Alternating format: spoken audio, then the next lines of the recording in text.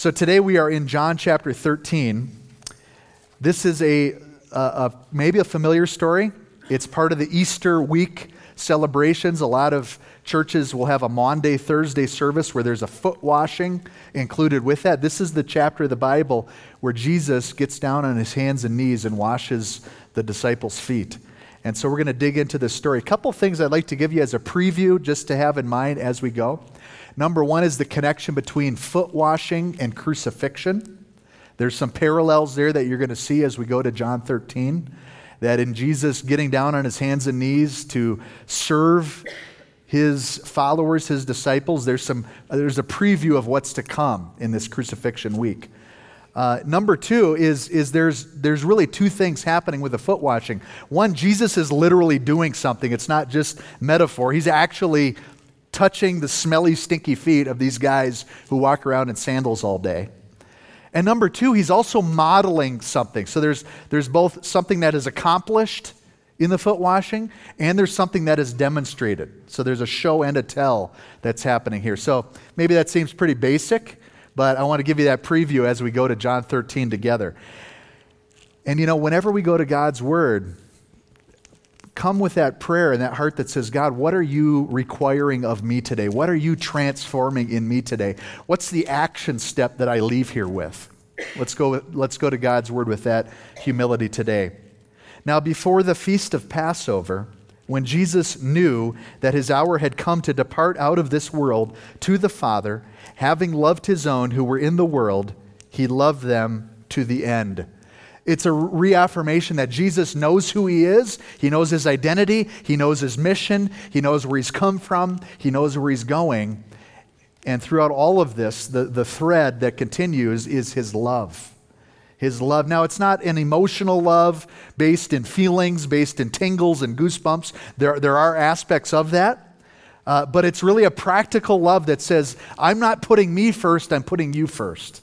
And that's the same love that brought Jesus to this planet, to walk around as a human, as you and I are. John chapter 3. For God so loved the world that he gave his only begotten Son, that whoever believes in him will not perish, but have everlasting life. Jesus' whole mission began with love. It was carried out with love. And now he's loving them to the end in a very practical way, demonstrating this by the foot washing. Verse 2.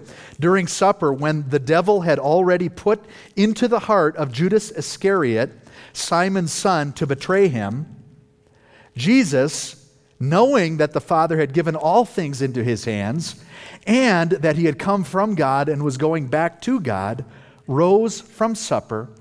He laid aside his outer garments, and taking a towel, tied it around his waist. Then he poured water into a basin and began to wash the disciples' feet and to wipe them with the towel that was wrapped around him. How many of you have ever had someone else wash your feet? I'm not talking about in infancy. I'm talking like in recent memory, you've had someone wash your feet. How many of you just love that experience? You'd like to have that happen on a daily basis?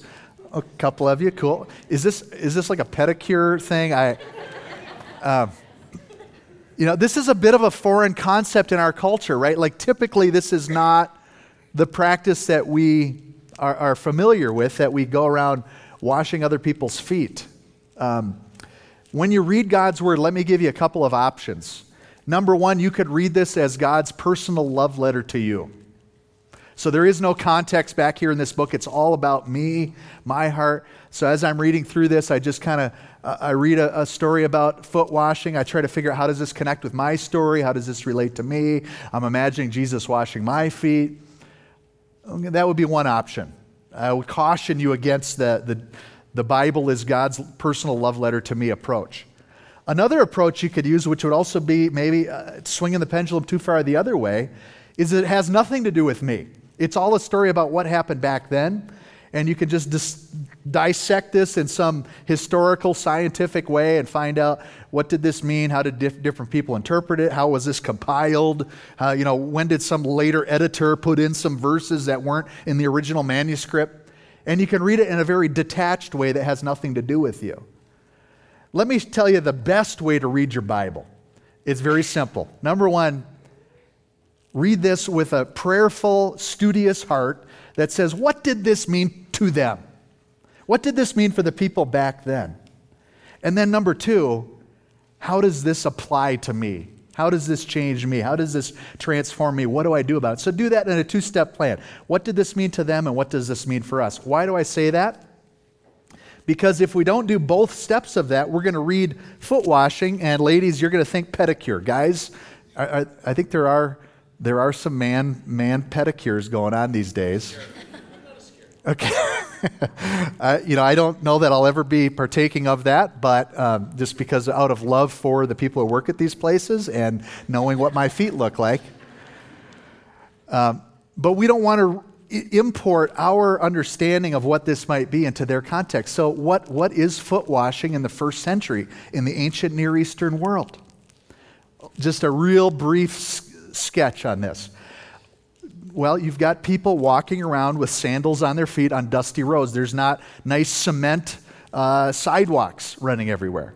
And so when you go into someone's home, you remove your shoes, and now you got these dirty feet to contend with. And you don't want to bring into this home everything that you've collected on the journey to that house. And so foot washing would be a common practice in any home that you enter. Okay? We've noticed some cultural differences between Minnesota and Colorado when it comes to shoes in the house. I think it's just a function of, in Minnesota, the snow never leaves. And there's always salt and sand and snow and slush that, if I come walking into your home, I'm going to track that all the way into your nice hardwood floors and your carpeting. Here we live in a nice dry climate. It's a lot cleaner. And so you can actually walk into people's homes with your shoes on here. And it's okay. My children, coming from Minnesota, there's still a little bit of a shock, like, oh, they've got shoes on and they're in the kitchen. What's wrong? Okay? But we've adapted to the culture here. Culture in a first century ancient Near Eastern culture, you would not only remove your shoes, but you'd also have your feet washed at the door as you enter the home. Now, the next detail you need to know about first century foot washing is who washes the feet of the visitor. This is the most menial of tasks. In fact, they believe that it was so menial of a task that you wouldn't even force a Jewish servant to wash the feet of a visitor. It was a task reserved for a Gentile slave. So not just at a servant role, but at a slave role. It was a task that women or children could perform. In their culture, again, we're talking lower segments of society, no offense to the women and children present today. We're looking at first century culture and their understandings. There are no historical examples in any recorded literature, except for this one story, of a superior washing the feet of an inferior. In fact, there are very rare examples of a peer washing the feet of someone who's considered an equal in status and in society. So those are all really important things to know as Jesus goes through a whole series of actions. It's not just the foot washing, but we've seen some real detail here on the preparations for the foot washing as Jesus, these men are reclining at table. It's a formal dinner, not just a regular sit down and eat dinner, but laying on some comfortable pillows around the table, settling in to dine together. And Jesus all of a sudden gets up, and everyone notices. There's only 13 guys there eating a meal together. And he stands up and he takes off his outer garments. And he puts on a garment that signifies menial servant, lowly servant, about to perform a task that is not proper or culturally acceptable for someone of higher status to perform to someone else. This would be embarrassing at a minimum for his disciples gathered there that day. Uncomfortable. Not like the feeling that you get, ladies, when you're being pampered with a pedicure, like, I like this. This is kind of relaxing. No, this would be offensive, uncomfortable, confusing for the disciples. And we'll see in the words of Peter those very sentiments. Most of the disciples were speechless. They had nothing to say. They're just in stunned silence as the one that they clearly know is the superior in the room is humbling himself to this level. Now, mingled with this story, there's a preview of what else is to come in this chapter of betrayal and the devil's role in Judas' heart. And so right among, this group of close, intimate friends, there's one who is having his feet washed by Jesus, and Jesus already knows that he's going to be the betrayer. And yet he's among the disciples there in the room, and Jesus is down serving him as well. Well, in this context now, Jesus, verse 6, came to Simon Peter, who said to him, "Lord, do you wash my feet?" Jesus answered him, "What I am doing you do not understand now, but afterward you will understand." My understanding of this verse is that this is not just referring to foot washing. Because really at the end of the story, Peter still doesn't understand. At the end of the foot washing, it's not like, oh, the light bulbs have come on. Now I understand, like you said I would in verse 7. It's really not until crucifixion and resurrection that Peter's eyes are opened.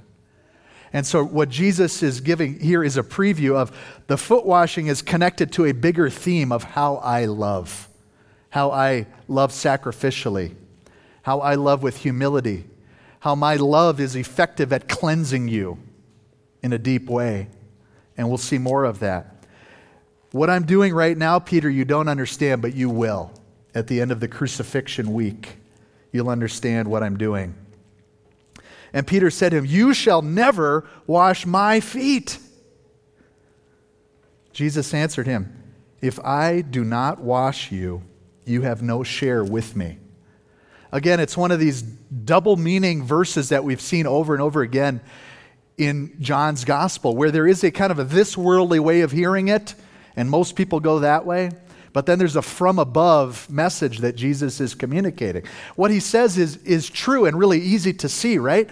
Think about your heart. Think about your story. Unless Jesus cleanses you from your sin and from your past, you can have no part in him. It's his effective work on the cross that cleanses you and takes away sin's stain. You can't climb over the wall to get into his sheepfold. There's one gate, and he's the gatekeeper. There's one good shepherd who guides the sheep and leads them. There's one source of light. There's one truth. There's one way, and his name is Jesus. If I don't wash you, you can have no share with me. Now Peter gets excited, and he's overly exuberant, and he says, "Well, Lord, then not my feet only, but also my hands and my head." Jesus said to him, "The one who has bathed does not need to wash except for his feet, but is completely clean. And you are clean, but not every one of you." For he knew who was to betray him. That was why he said, "Not all of you are clean." Again, Judas is there reclining at table. Jesus is making his way around the table, washing the feet of the disciples. When he gets to Peter, he has this interchange that we've just read. I believe it's likely that when he says that second veiled message, he's arrived at Judas. He's washing the feet of the betrayer. And there's some meaning that Judas is beginning to understand. We'll see some more of this kind of winking and nudging going on throughout this scene in chapter 13.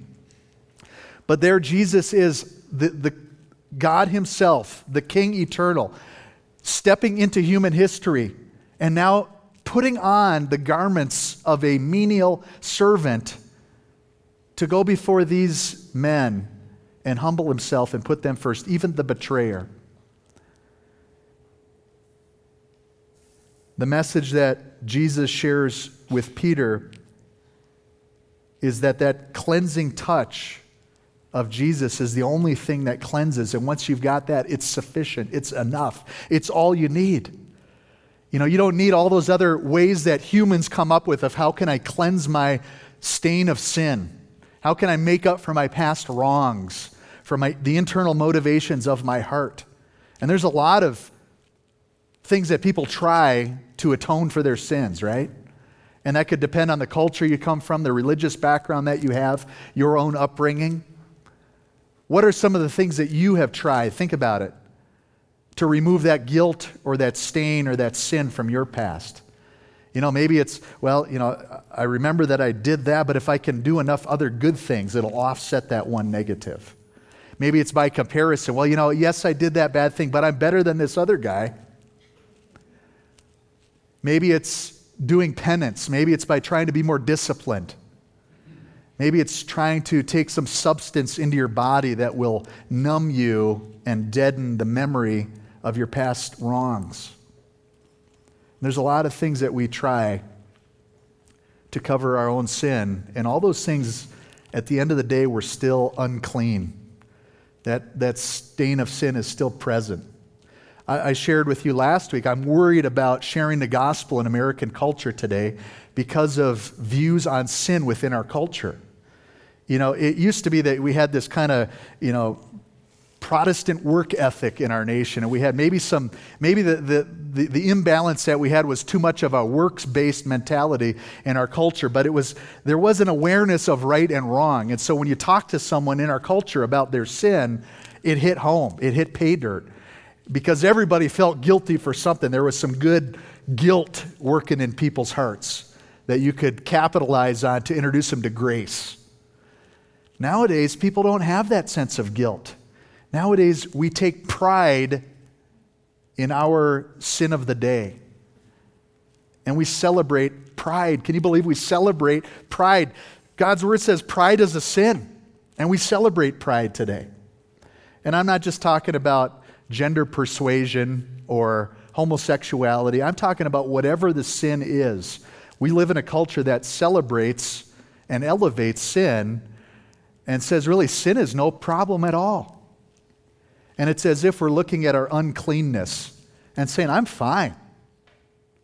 Not just dirty feet, but dirty hearts and minds, polluted and corrupted by sin.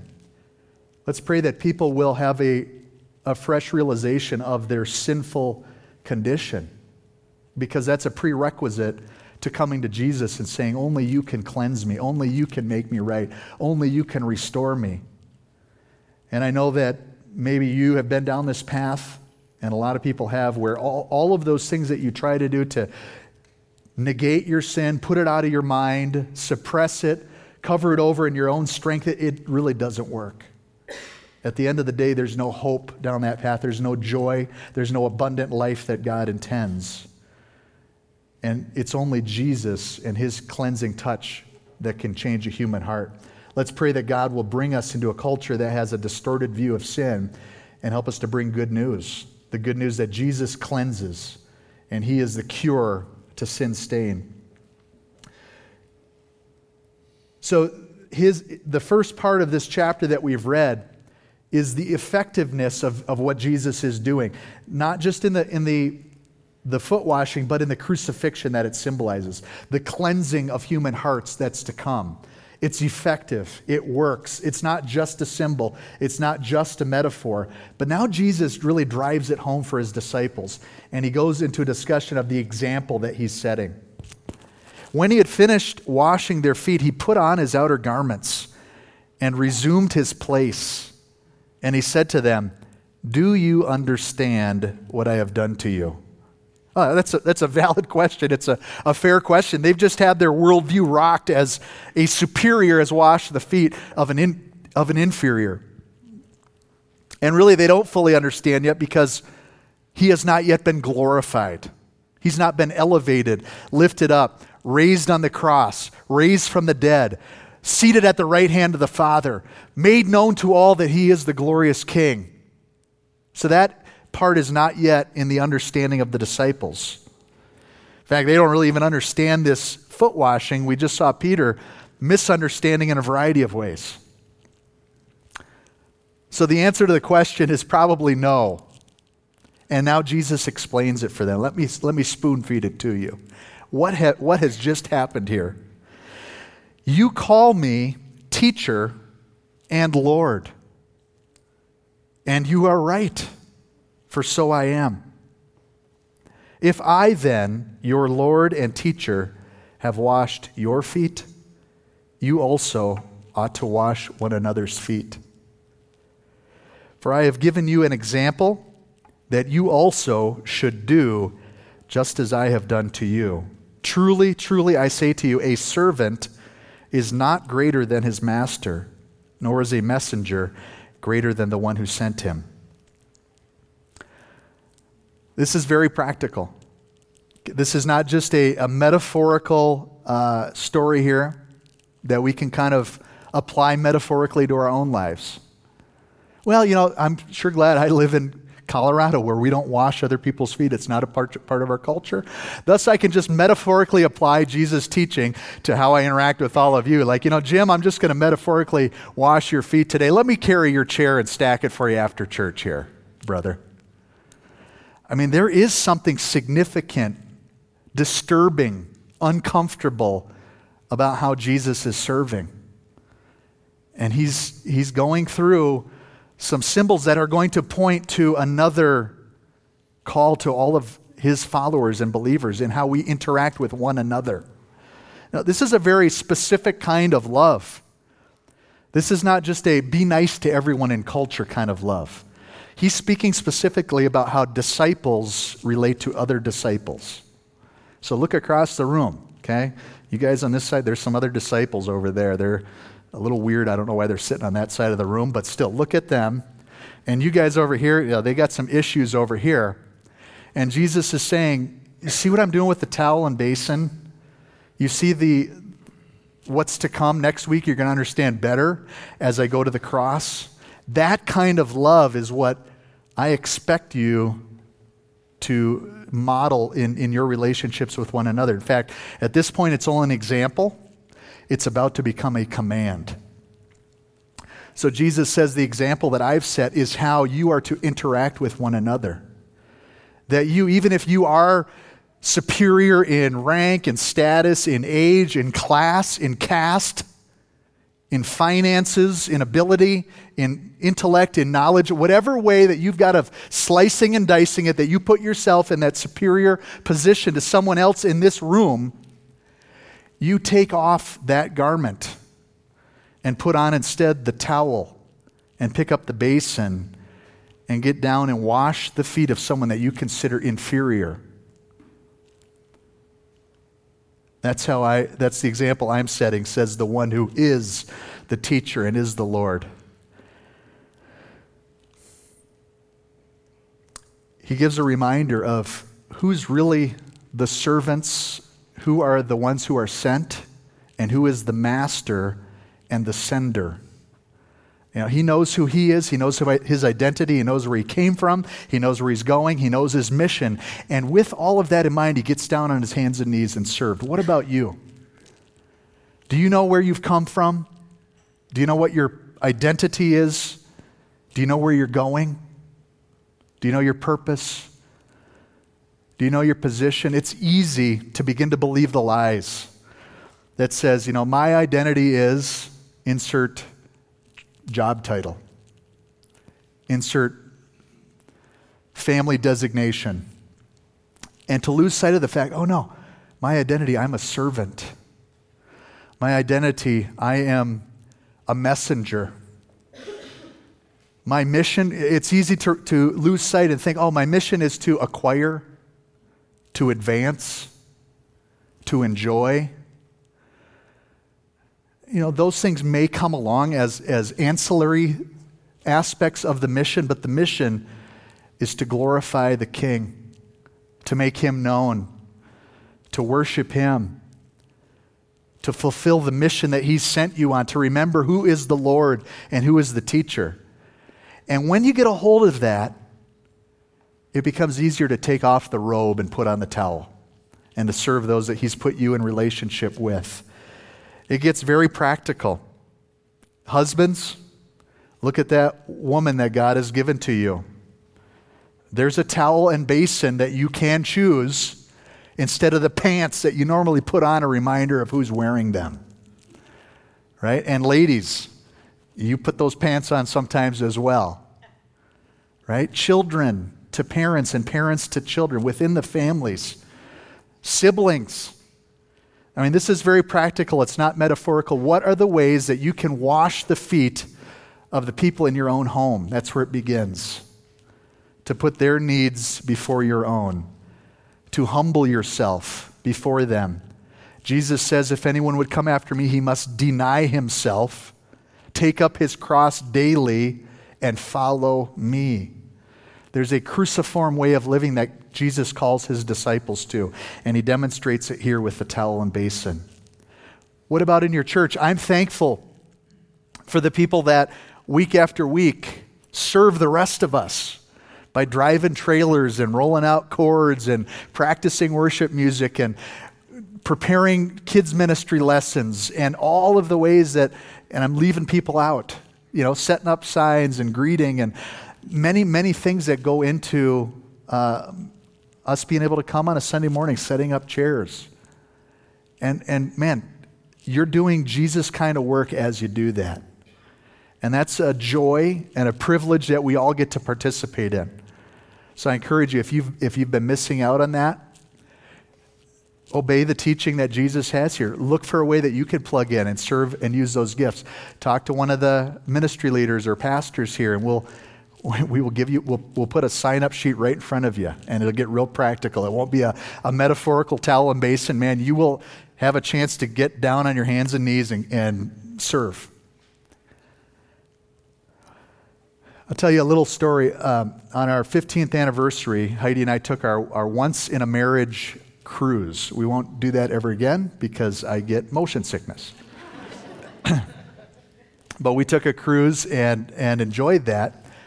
But one thing, what we enjoyed, one part of the cruise that we enjoyed was meeting all of the staff that work on the ship. And they're all wearing a name tag that just had their first name and what country they were from. And so we've traveled quite a bit, so we liked getting to meet the different staff and trying to greet them in their language if we knew enough of their language to greet them in that language. We enjoyed that. But we noticed a couple of examples during the cruise of some really despicable fellow Americans on that cruise. That when they got in this situation where there were people serving them, they started to think that they were royalty or something. And it was like they were treating these people in ways that were unbelievable. Like, what century are you guys from? And we saw that, and I just thought, that is the condition of the human heart. Our default setting is that we don't come to serve, but to be served. We don't come to put on the towel and take up the basin. We come looking for the robe and the throne and the crown. We don't come getting down on our hands and knees. We come trying to get other people to bow before us. And man, it's so easy to slip back into that mode in our homes, in our church interactions. And so Jesus had to make it real practical for his disciples and say, do you understand what I just did? Do you remember the feeling of me touching your feet? That's how I want you to love each other. What a permanent impression on the hearts of his disciples. Every time they look at one another to remember, oh yeah, man, I'm ticked off at you today, but I remember Jesus washing my feet. I think you might be the betrayer, and yet Jesus didn't care. He served and gave.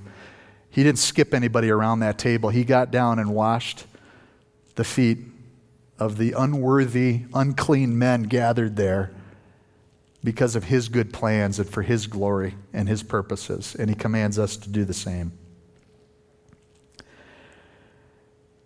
Verse 17, if you know these things, blessed are you if you do them.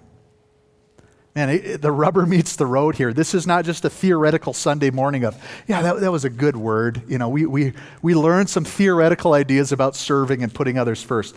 The blessing only comes when you put it into practice and do it. And it starts on a Sunday afternoon, on a Monday morning. It's a day after day decision of who do I put first. Jesus said, I am not speaking of all of you. I know whom I have chosen, but the scripture will be fulfilled. He who ate my bread has lifted his heel against me. I'm telling you this now before it takes place, that when it does take place, you may believe that I am he. Truly, truly, I say to you, whoever receives the one I send receives me, and whoever receives me receives the one who sent me." There's a preview of what's to come in the betrayal. And really, the betrayal is bigger than just the betrayal. It's bigger than just a kiss from Judas onto the face of Jesus. Really, this is setting into motion a chain of events that leads to the cross. And that's why this is significant in the story.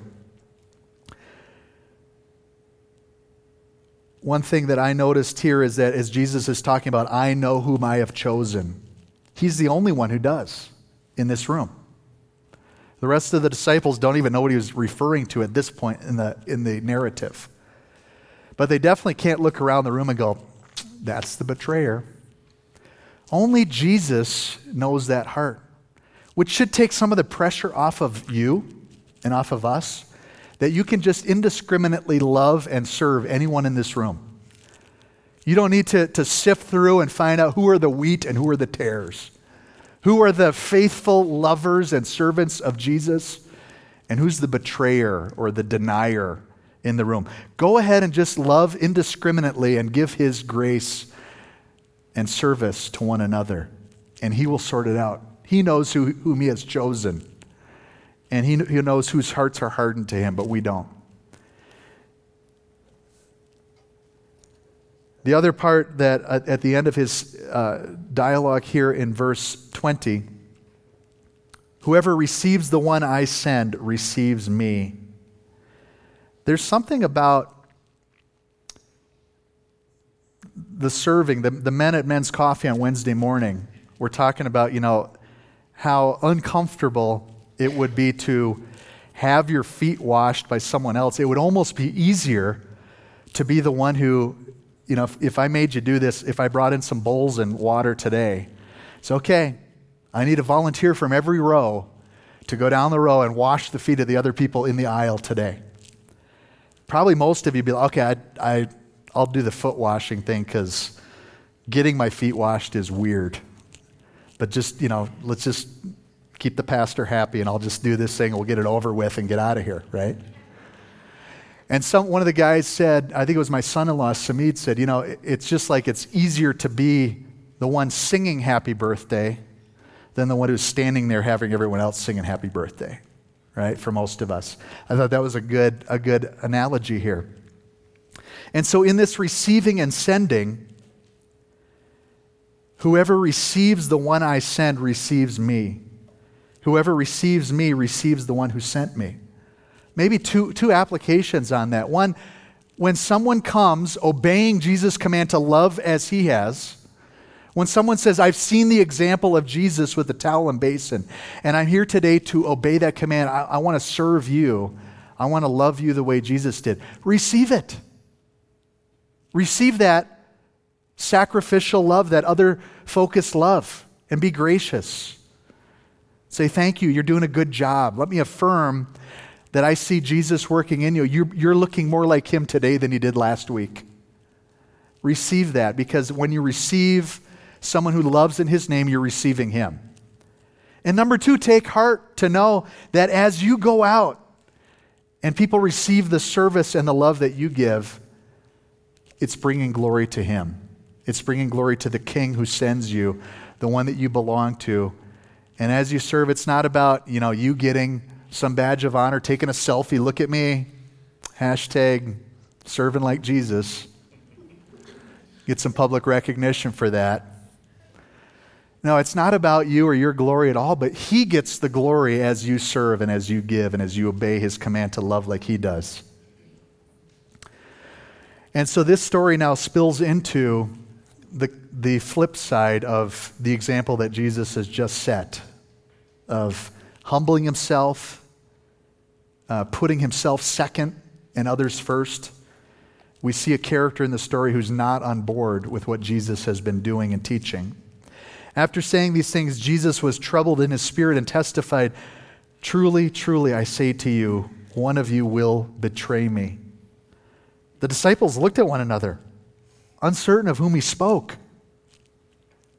No dialogue, stunned silence as they look around the room. We're having this intimate dinner together with Jesus. We've been together for 3 years. We've gone everywhere that he's gone. We've seen the miracles. We've heard the teaching. One of us will betray him. And they're looking at one another. And one of his disciples, whom Jesus loved, was reclining at table close to Jesus. That's the first time we see that phrase in John. It pops up a couple more times. We think that this is the author of John's gospel. That's in a humble, self-deferential way. He's just kind of hiding behind this story and just saying, I'm no one important. My name is not even significant. I'm just a guy Jesus loves. But what a great title to lay hold of. What if you would see yourself that way and say, I'm just the gal that Jesus loves. Guys, I'm just the dude that Jesus loves. That's who I am. That's all you need to know about me. That's my identity. And he was right next to Jesus at the table. So as they're looking around and they're wondering, who is he talking about that's going to betray him? The guy that Jesus loves is right next to him, close to Jesus.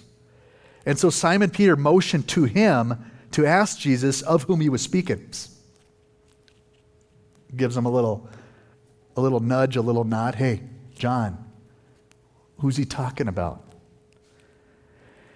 So that disciple, leaning back against Jesus, said to him, Lord, who is it?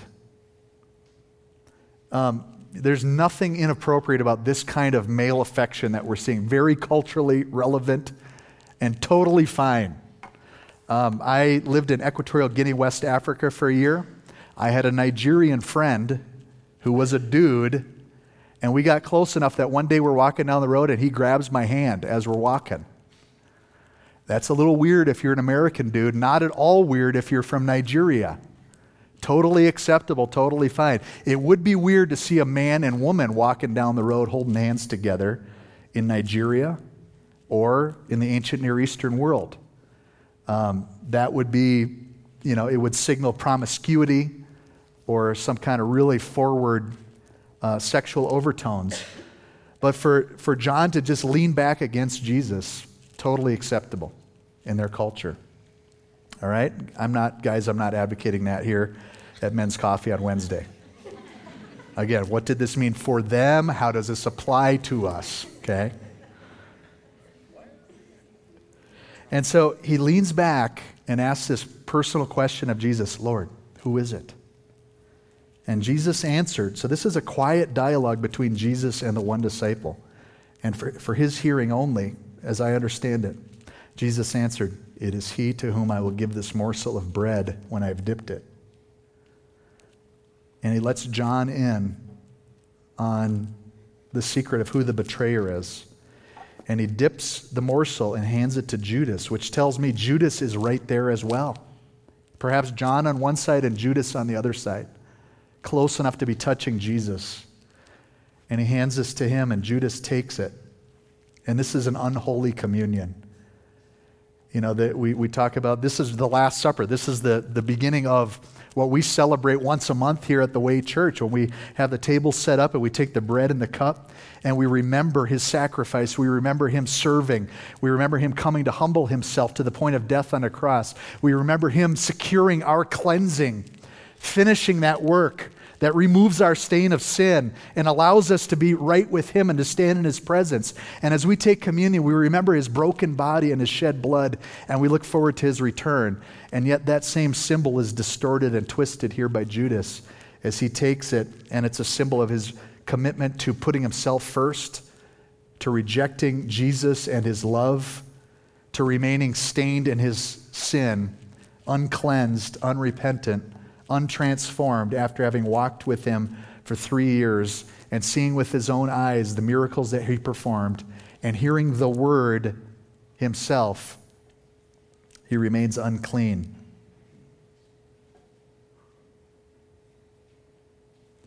So when he had dipped the morsel, he gave it to Judas, the son of Simon Iscariot. Then after he had taken the morsel, Satan entered into him. Jesus said to him, what you are going to do, do quickly. Now, no one at the table knew why he said this to him. Again, the little dialogue here was just whispered into John's ear. There's one guy who knows what's happening. Peter's probably still getting, what did he say? What's going on? And they don't know why Judas got up. They don't know what Jesus meant by saying what you're going to do quickly. In fact, here's their confusion. Some thought that because Judas had the money bag, Jesus was telling him, buy what we need for the feast. Or that he should give something to the poor. A couple theories there. So after receiving the morsel of bread, he immediately went out, and it was night. Okay, we've seen in John that light and darkness. Again, there's a deeper meaning than just, it happened to be, the sun had set. There is a deep spiritual darkness in this story. There's one enemy, and his name is Satan. And he works through willing people like Judas. And don't be confused. As Jesus went around the table, he served Judas. And he got down on his hands and knees to wash the feet of Judas right along with the other followers. And yet Judas, in his heart, chose to carry out the plans of the enemy rather than to submit to the work of Jesus in his heart. And there's darkness. And now the example, the practical work of the foot washing, which points to the crucifixion, the example that Jesus has set now culminates in a command. So if you miss the example part, I feel like I can relate to what Jesus is having to do here. So I worked as a youth pastor for my first 18 years of ministry. And after a while, I had to get over my nervousness of explicitly telling teenagers how they should act.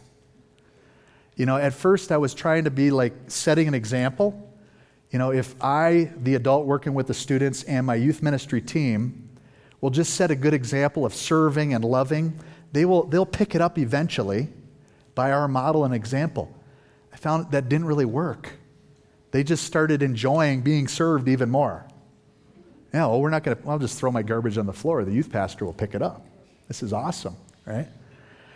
So then I had to kind of go to the explicit level of explaining, hey, students, did you notice how the bus driver took time off work to come and drive you down to the event? It'd be really nice if you would pick up your garbage and then thank the bus driver on your way off the bus. That'd be really cool to do. And maybe even go a step further, maybe you should look for ways to serve and pick up somebody else's trash as well. And so I tried doing the example approach like Jesus did. Finally, it got to, I can identify with Jesus here, where it got to the command. You will pick up your own garbage or no one gets off this bus. That's right. And so now Jesus really makes it explicit. If you miss just picking it up instinctively by watching me wash feet, and you didn't see that, and then I told you explicitly that you should be doing the same thing as you've seen me do. Let me drive it home once more and give you a commandment. Hopefully you'll hear it this time. So this connected with Judas just having walked out. When he had gone out, Jesus said, "Now is the Son of Man glorified, and God is glorified in him. If God is glorified in him, God will also glorify him in himself and glorify him at once." A lot of talk about glorification and glory. It's talking about Jesus being lifted up. A triple meaning. Number one, Jesus is about to be lifted up on the cross. Literally higher than the ground level. He's lifted up. He's glorified in that way. Number two, he is lifted up and glorified from the grave a couple days later. He's risen from the dead. And number three, he's given glory. His reputation is made known among the Jews and the Gentiles that he is who he says he is. He is the Son of God. He is the one come from God because of God's love for the world. He's the one who cleanses. He is the way. He is the truth. He is the life. No one comes to the Father except through him. And that whole sequence is set into motion as Judas gets up from the table and walks out. There's no turning back now. Up until this point, we've seen phrases hidden in here that says, and it was not yet his time. And the Jews picked up stones to stone him, but he slipped away. It wasn't the right time. But Jesus is now laying down his life. And he's allowing Judas to get up and walk out. His life is not being taken from him. He gives it intentionally, purposefully, willingly in his time and in his way. Verse 33, little children, yet a little while I am with you. You will seek me, and just as I said to the Jews, so now I say also to you, where I am going, you cannot come.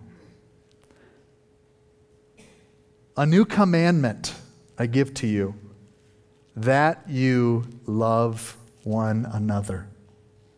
Just as I have loved you, you are also to love one another. By this, all people will know that you are my disciples, if you have love for one another. This is not, this is so simple that the youngest person in the room could know what Jesus is saying, and yet so difficult that the oldest person in this room cannot obey this. It's just very simple. Just love each other the way I've loved you. A 5-year-old could explain to us what that means. And yet, if we're honest, each of us would say, man, to do that every day in our marriage relationships, in our parenting, in our connections with our siblings, in our interactions with one another, to really authentically say at the end of the day, yeah, I've pretty much loved everyone who's come my way the way Jesus does. Man, we fall short. And this is a lifelong mission. You want to know what your mission is? There it is. Follow in his example, love the way he does, and that brings glory to him. It shows the world we're his disciples. Churches have both an inward mission and an outward mission. You could call the inward mission discipleship. You could call the outward mission evangelism. A lot of times there's discussion about, we're having a picnic today. Is that an outreach event or an inreach event? Is that an inward mission thing or an outward mission thing? Is it an evangelism thing or a discipleship thing, right? Jesus is saying your outward mission flows from accomplishing the inward mission. When you love each other like I love you, the watching world will know that you're my disciples. And you can't really skip that step and jump to the next one. Like, yeah, we're going to just bypass that whole washing each other's feet thing, and we're just going to go out there and tell people about Jesus. And then, come on in and join us. Well, what is the us? Oh, it's just a group of people that don't really know each other or care about one another. A group of people where we all put ourselves first. Come on and join us. Boy, that's never going to work. It's as we accomplish the inward mission that our outward mission is strengthened and bolstered, right? As we obey this, as we practice it in our own homes first and in our interactions with one another as a church family, that then the watching world says, what in the world is up with those people? Wrong. Not of this world. By this, all people will know that you are my disciples. I would encourage you this week, as you ponder that commandment, just as I have loved you, you also are to love one another. I put it there in your notes at the end for personal reflection or group study. Just take a piece of paper, maybe your back of your bulletin there, or grab a piece of notebook paper. Write out a list of all the ways that you can think of that Jesus loved. What are some of the practical ways that he loved the church, that he loved his followers? What are some of the actions that flowed from that love? What are the ways that Jesus loved? And as you make that list, pray that God will give you the strength to tackle 2 or 3 of those this week and make some progress in those areas.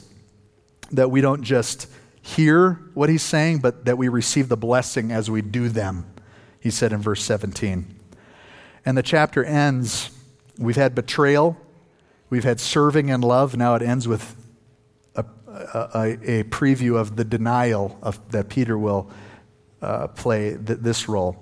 Verse 36, Simon Peter said to him, Lord, where are you going? Remember, Jesus just said, where I am going, you cannot come. Where is Jesus going, by the way? They don't know yet because they haven't read their Bibles. It hasn't been written yet. The story still where is Jesus going that he says, where I'm going, you cannot come? Just a guess. If you're wrong, it's okay. We'll still love you. He's going to the cross. Yeah. And he's saying, where I'm going, you cannot come. And Peter says, where are you going, Lord? Jesus answered, where I am going, you cannot follow me now, but you will follow afterward. Peter, there's some suffering in your future. There's some living for others. There's some submitting yourself to the Father's will. In fact, getting real practical, there's martyrdom in store for some of you guys. Peter said to him, Lord, why can't I follow you now? I will lay down my life for you. Man, he doesn't even know what he's saying, and he's actually right. He just doesn't know it yet. And that's precisely what Jesus was talking about. Yet Peter is speaking with earthly understanding, some heavenly wisdom that isn't even clear to him at this point. And then Jesus answered, will you lay down your life for me? Truly, truly, I say to you, the rooster will not crow till you have denied me 3 times. Roosters crow in the morning. So Peter, you're making this statement, this bold statement, this Peter-esque statement, speaking before you think, as you normally do. But I'm telling you, it's already nighttime, and before tomorrow morning, you will deny 3 times that you even know me. And you can read ahead in John's gospel to see that fulfilled in chapter 18. This is a messy chapter where you've got all merged together and blended together, serving and loving, betrayal and denial. And if anything, it should give us each some humility to say, man, I am still a work in progress. Just like Peter, I am tempted to save my own neck at times. Or like Judas, to take up the money bag when Jesus is calling me to take up the basin and serve. And Jesus, it gives us an example and a command. You saw me take off the robe and the status and the designation of teacher and master, and instead to put on the example of humility, the towel, the menial servant posture. And if you've seen me do it and you're hearing my command, love like he does. Come to him for the cleansing that you need. Follow in his example. And he'll give you the strength that you need this week to put it into practice. How many of you would say that this week your desire is to obey that command to love like Jesus does? All right? Can I pray for you today?